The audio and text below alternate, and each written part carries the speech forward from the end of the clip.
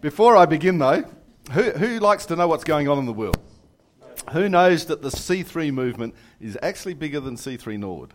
Yes. I don't know whether you know that, but there are other C3 churches, not just in Adelaide, not just in Australia, but around the world. Yeah. And I just want to give you an update on how they're going.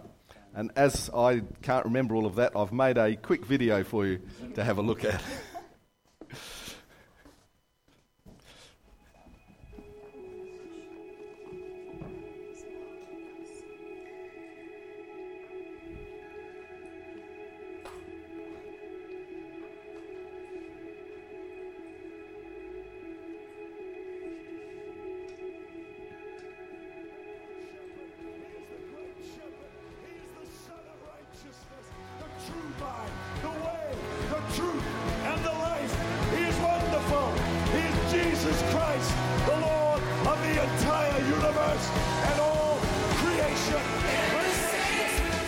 So wonderful as we've travelled to our regional conferences to see the fire and the passion for the Lord, for God and for each other. To intimidate is to make you quiet. You were not created to be quiet. God has more for you. He's got more that he wants to download.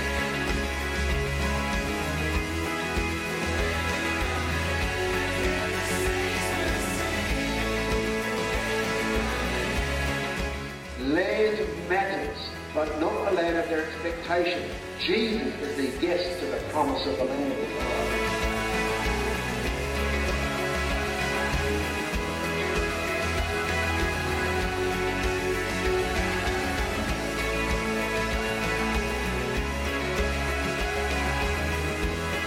I'm not going to be seduced into thinking there is something more important than the power of God's Spirit to make the change that we need into our communities. I live in Him.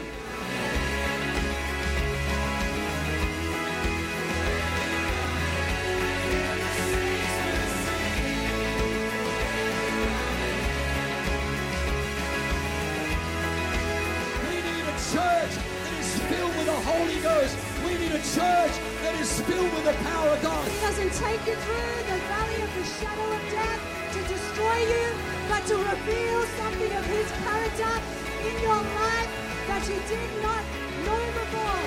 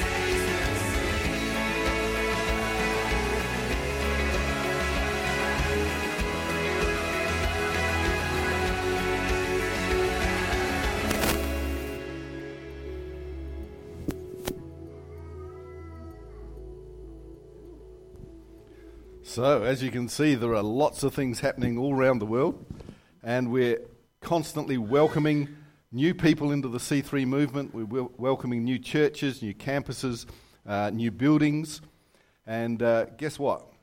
One day, there'll be a whole list of things from Adelaide and from Norwood that'll be on there. Yeah. So I reckon next year. So let's aim for that. Of course, the downside of that is, unfortunately, as well as welcoming people into our churches, sometimes we actually have to say goodbye to people. And this morning I want us to actually pray for a couple who's been involved in our church, has done great things, has been a great support and a help in our church, but have been seduced by Melbourne, I believe. So can I get Megan and Heikki to come out here? Can I get perhaps their Connect group leaders to come out with us as well? And I want you to join with us. We want to pray, not that sort of they have a terrible time in Melbourne, but they actually go there to do something to transform the cities. Perhaps I can get you all to stand and pray with us.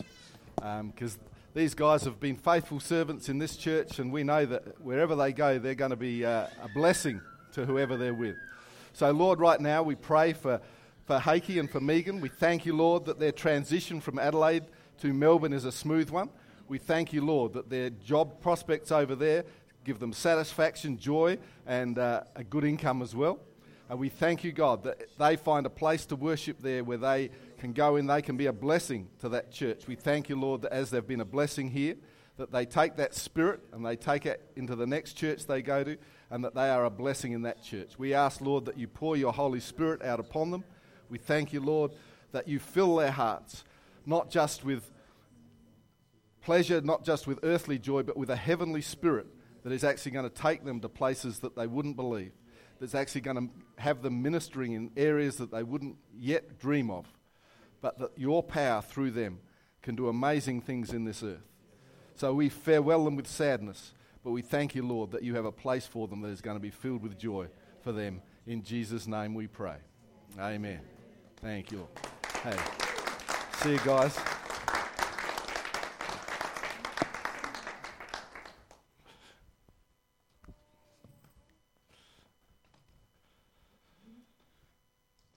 Now, if I have to stand to preach, I think you can all stand as well. No, you may be seated.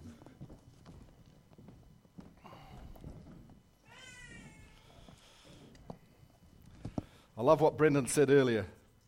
What's it all about then?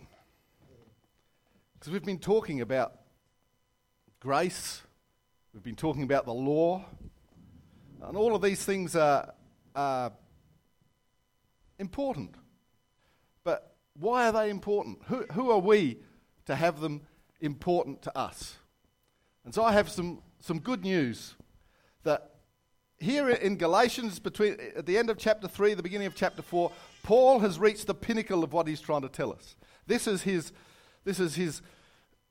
mountaintop. This is where he's been coming to. He's been dragging us up this mountain, talking to us about grace and the law and false teaching and the gospel message and all of these things. And he comes to the top and he says, why is this important? And do you know why it's important?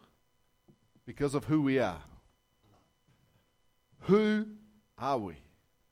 We are children of God. And the thing is that it sounds trite. You know, if I say that I'm a child of my parents, everybody goes, duh. Of course you are. You know, Peter and Anne are my parents, and they begat me. I hate to think of what happened in that process, because you know what it's like with your parents. But the height of the gospel message is encapsulated by this guy called Sinclair Ferguson. And he quoted this. He said, the notion that we are children of God, his own sons and daughters, is the mainspring of Christian living. Our sonship to God is the apex or the pinnacle of creation and the goal of redemption. That sounds important. And the thing is that if we want to understand what a Christian is, if we want to understand why being a Christian is a privilege, and it is a privilege, then we need to appreciate the whole idea of divine adoption. Because who knows, we're adopted into the kingdom of God. And so, let me take you through God's reasoning here. We know that Jesus was the promised one. It shows us in Galatians chapter 3, verse 19, and I'm reading here from the English Standard Version for a reason. It says, why then the law? It was added because of transgressions until the offspring should come. Now the offspring here is of course Jesus. The offspring should come to whom the promise had been made and was put in place by angels, through angels by an intermediary. You see, the promises were made to Jesus, so he gets all of Abraham's promised blessings. And if that's the case, anyone who belongs to Christ through faith automatically becomes an heir to the promises of Abraham. Galatians 3, verse 29. And now that you belong to Christ, you are the true children of Abraham. You are his heirs, and God's promises to Abraham belong to you. Anybody excited yet? Minorly. So how does this inheritance come to us? Through the Son, Jesus Christ, we become God's children legally. Galatians 4, verse 4 says, when the right time came, God sent his Son, born of a woman, subject to the law. And God sent him to buy freedom for us who were slaves to the law, so that he could adopt us as his very own children.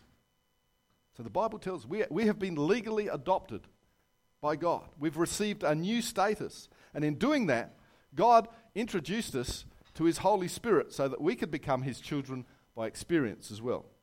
And if we go further in verse 6, it says, and because we are his children, God has sent the Spirit of his Son into our hearts, prompting us to call out, Abba, Father.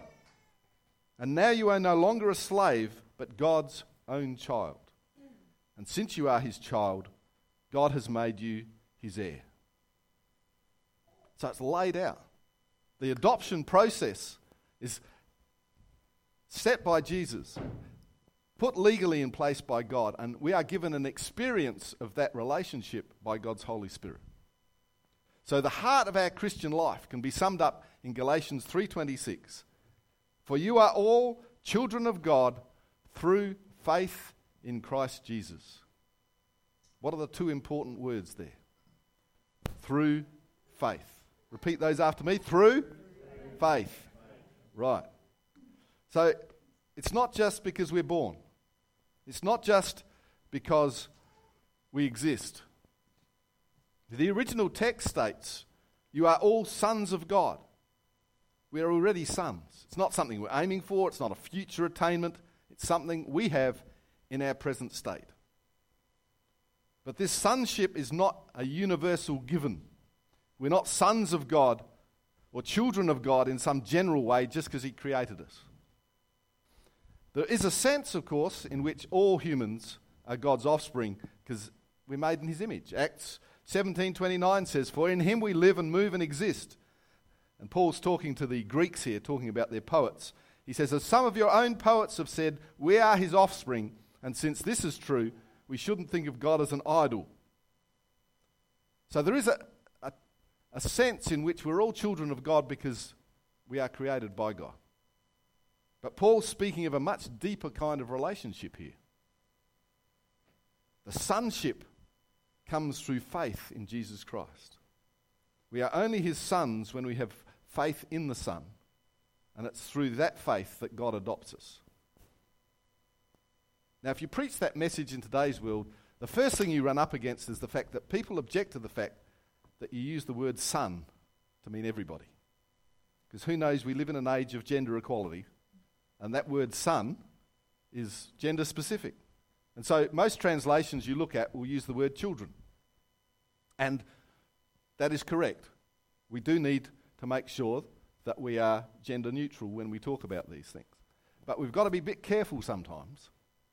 Because when we look at Bible translations and we say, well, okay, in our current culture, we should be putting this word, sometimes we can actually lose something very important in the meaning. Because what Paul's saying is actually, in his time, not only revolutionary, but really dangerous. Because what he's saying is that every single person who has faith in Jesus Christ, men, women, children, slaves, employees, employers, everybody, every single person, regardless of race, gender, occupation, height, weight, how many toes they have, all of those things don't matter. They have become sons of God. And the word sons is important because when Paul uttered those words, the word son didn't just mean male child. The word son translated to legal heir. So if you called a woman a son of God, that was giving her legal status that she did not have in that culture and that society. And so what we think of in today's society is just a normal thing. Yeah, we're children of God because we're all equal. What Paul was saying to at least half the population is that forget what your culture is telling you. Jesus Christ recognizes you as a son, a legal heir to the promises of Abraham. Now that would have ticked off a lot of men back then and would have frightened a lot of women because of the implications in that they could rise up beyond what they considered their station was. It was actually a revolutionary thought, a revolutionary statement. To be called a son of God was to lift people up into an area of equality and freedom that they had not seen in their culture. I mean, we often look at Christianity and a lot of people would accuse it of being somewhat misogynistic. Here's a word, do you want to look that one up? Basically, a lot of people would say it was against women. But here we can see Jesus in particular, and here we say Paul, who's often been accused, because he never got married either, that some people say he hated women. But here he's stating that the gospel itself raises people up to an equality and a freedom in Christ that is unparalleled in any culture in the world. And so, don't get me wrong, we shouldn't go back to calling everybody sons. But we also need to make sure that when we read it here, we understand that when Paul says, you are a son of God, he's actually saying you are a legal heir to the promises of Abraham, no matter what your gender or anything else about you. Because of only one thing, through faith in Jesus Christ. So let's not get too caught up about it. What he says is, if you read a translation that says sons instead of children, look, read there and say legal heir. Doesn't matter what my gender is, it means I'm a legal heir. We are all heirs in Christ. So how does faith in Christ mean that we are treated as God's children or sons? So verse 27 tells us this. It says, and this is Galatians 3:27, and all who have been united with Christ in baptism have put on Christ like putting on new clothes. Who likes to wear clothes? Who likes other people to wear clothes? I mean, have you ever heard that thing? If you're public speaking and you're nervous, you imagine everybody naked. And that makes it a lot funnier. But that only works as long as you don't imagine yourself naked. Because that can be quite scary. I mean, you think it'd be fun if everybody in the room's clothes dropped off, as long as it didn't happen to you. The thing is that everybody in the room is thinking the same thing. But clothes are important. Clothes define us in lots of different ways. And here, the Apostle Paul actually likens Christ himself to a garment. So, if he's doing that, my understanding is that clothes were pretty important back then. I don't think we would consider them the height of fashion. So robes and sandals are a bit passé in today's society. But the idea of clothing ourselves in Christ actually opens up some amazing ideas about how we should live and how we should see ourselves as children of God. So I'm going to give you 4 points, and I want you to think about these 4 points quite hard. Because I think these analogies, these ways of looking at Jesus actually tend to define what is important in our spirit about our relationship with Jesus Christ. Because the first thing our clothing does, if we're clothed in Christ, it gives us our primary identity in Christ. Our clothing tells people who we are. Nearly every kind of clothing is actually a uniform, showing that we are identified with others of the same gender, the same social class, or the same national group. You can tell where people are from by what they're wearing. Now, sometimes that's a bit harder today because we live in a global society. But to say that Christ is our clothing is to say that our ultimate identity is found not in any of the classifications that we have, but in Christ himself. So often when we come to Christ, it's because we have an understanding, because a lot of people have identity crises. We're not sure who we are. Brendan again was talking about what's it all mean, the meaning of life.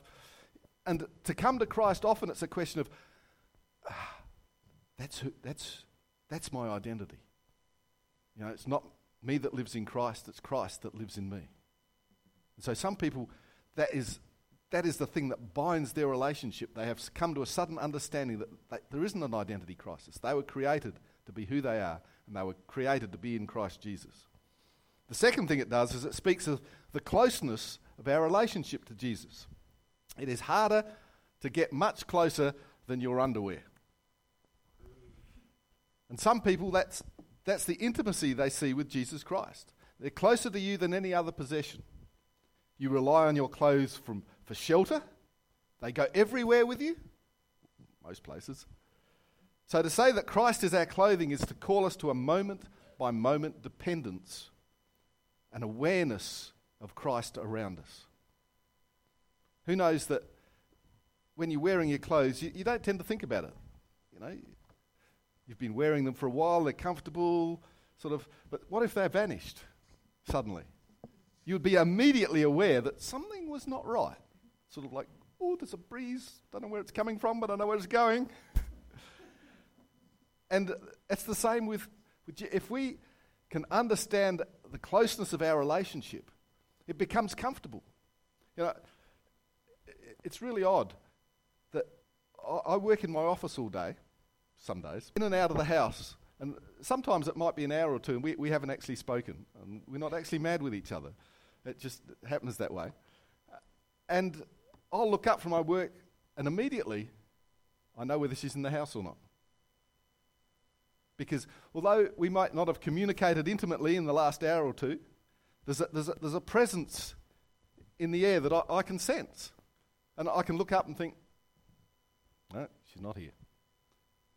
Because I know when it's missing.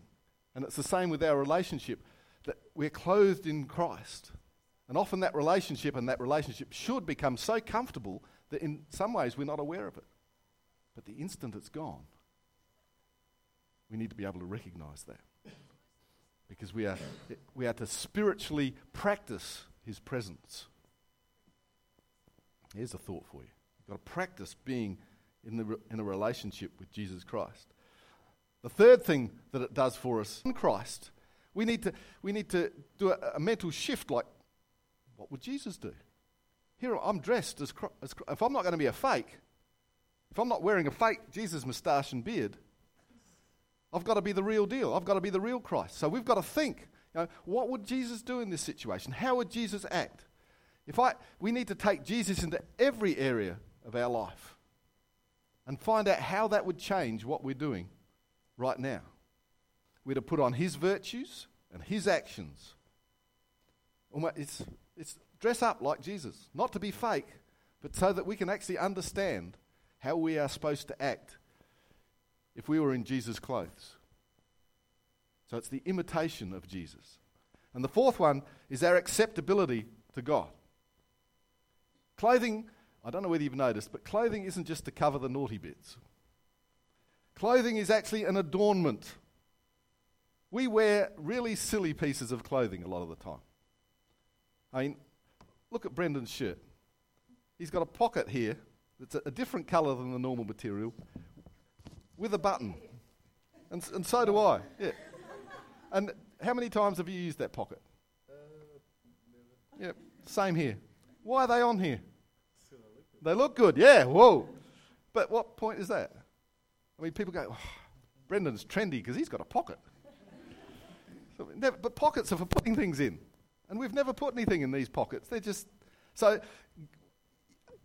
clothing is an adornment, right? We wear it because it looks good on us. I like to wear dark colours because dark colours hide things. They're slimming. My legs are really, really muscly, actually, but you can't see in these, so it's a waste. God's been providing clothes for us since the Garden of Eden. To say that Christ is our clothing is to say that in God's sight we are loved because of Jesus' work and his salvation. When God looks at us, he sees us as his sons and daughters because he sees his son. Jesus has given us his righteous... I'll start that again. Jesus has given us his righteousness and his perfection to wear. So, if we look at that, we understand that Galatians 3:27 is a daring and comprehensive picture of how our life should be lived if we are clothed in Christ. It means to think of Christ constantly, to have his spirit, to have his character infuse and permeate. Sounds like a cup of tea, doesn't it? But it needs to get into us. Who remembers that chalk? It does get in? What was it for? It was just ink. Colgate. Yeah, she used ink and a chalk, and she put the chalk in the ink and then broke the chalk open. You could see that the ink had actually permeated the chalk. And that's how we should be. We should be immersed in Jesus Christ so that it's permeating everything we do and think. The things that we say should come out of that relationship with Jesus Christ. You know, if we're talking to people, and if I went up and smacked Brendan up the side of the head, his first reaction would probably be to be really ticked off with me, and he would like, I imagine, to slap me up the side of the head in retaliation.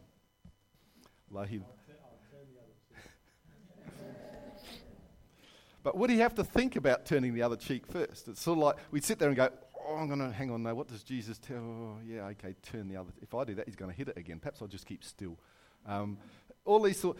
But if we wear the clothing of Christ, when that happens, it becomes automatic. If people hit me, insult me, torment me, I'm just going to turn the other cheek. I'm not. What if his first reaction was to reach out and say, bless you, I forgive you? I mean, if he was going to be insulting, he'd say, you do not know what you do. But I think that's probably pushing the edge a bit there. Forgive him, Father, yeah. I would think of that as sort of posturing somewhat. But it goes beyond the keeping of rules and regulations. Christianity, being a Christian, being a son or a daughter of God, is not about finding the regulations and the rules and keeping them. It's about wearing Jesus Christ. We can't ever receive anything additional that makes our commitment greater from the law. It's about our relationship.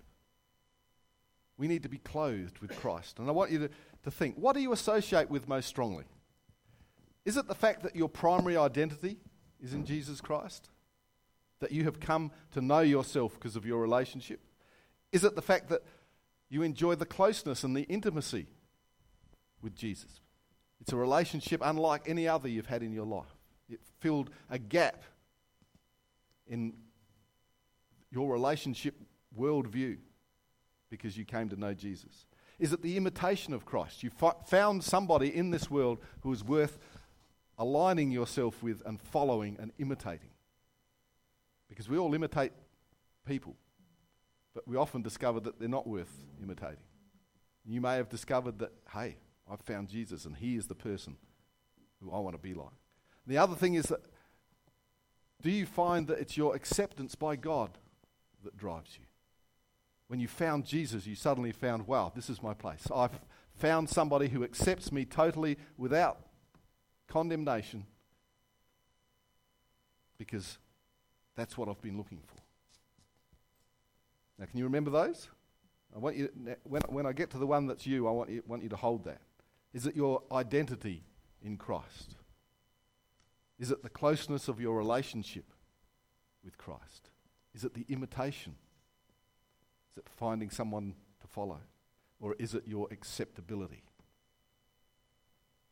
Now, just an experiment. I want you all to close your eyes.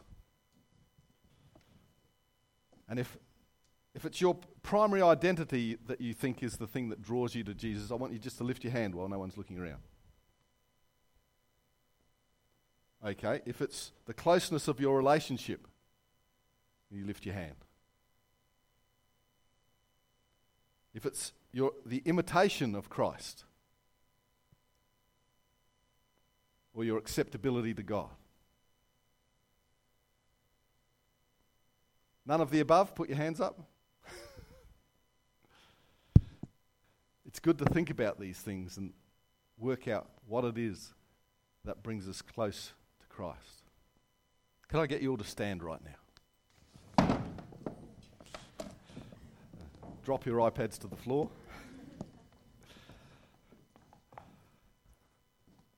And I want to invite you out onto the altar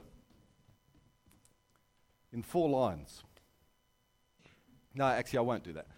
If you put your hand up for any one of those four, I just want you to come out here on the altar. If you're not sure about which one you fit into, doesn't matter, come out anyway. This isn't about boxing people or categorizing people.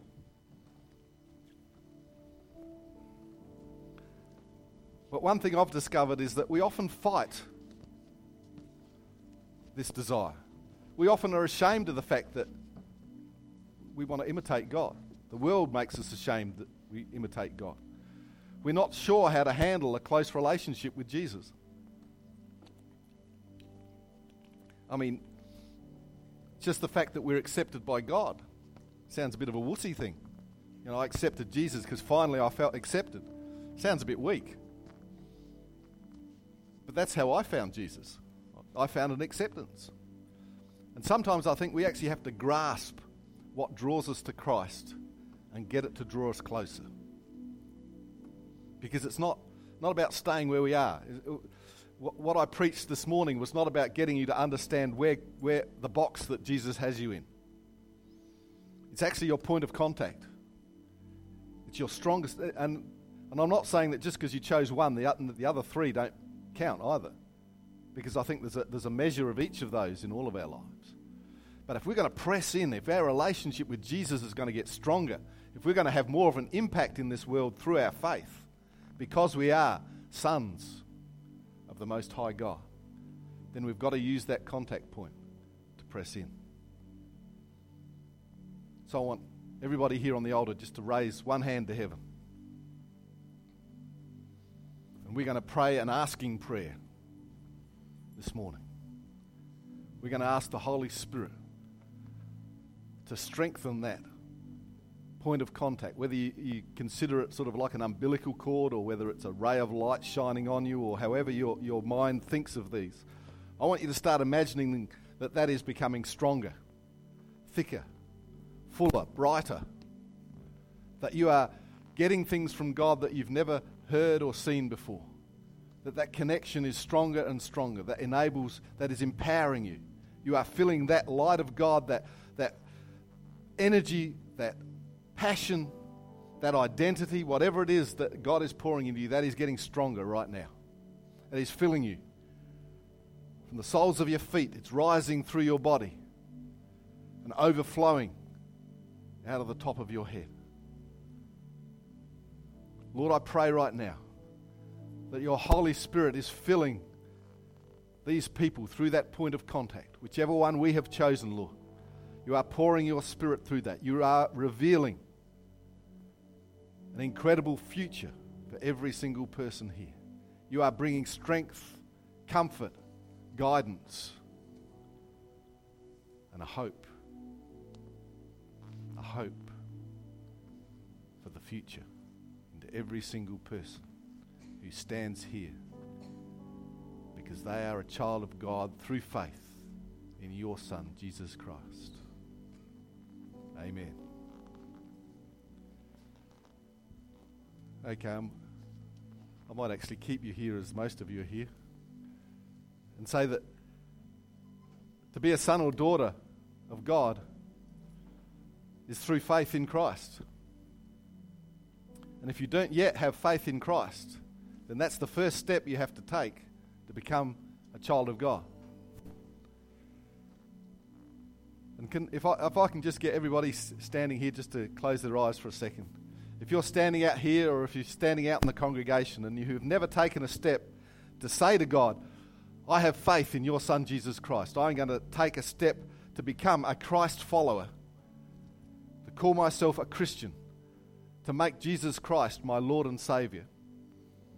Then I want to give you that opportunity to do that right now. All Jesus asks of us when we do that is to state out loud, to state in public, to say, I am going to follow you, Lord. I am going to put away my old life and start a new one through my faith in you.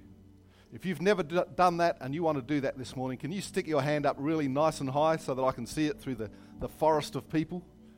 And I'd love to pray that prayer with you. Is there anybody here at all who wants to do that? Give us a wave so I can see it if it's you.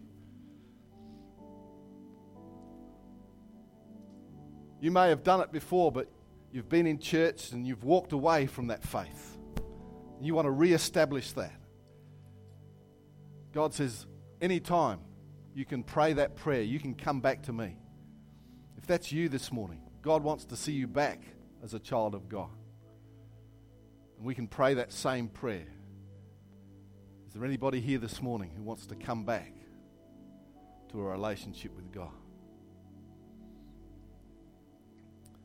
Thank you. I see that hand. Hey, let's open our eyes. Let's pray. Can I get you to come to the front, Jared? Come on. Come on. There are no secrets here. Come on, let's all pray together.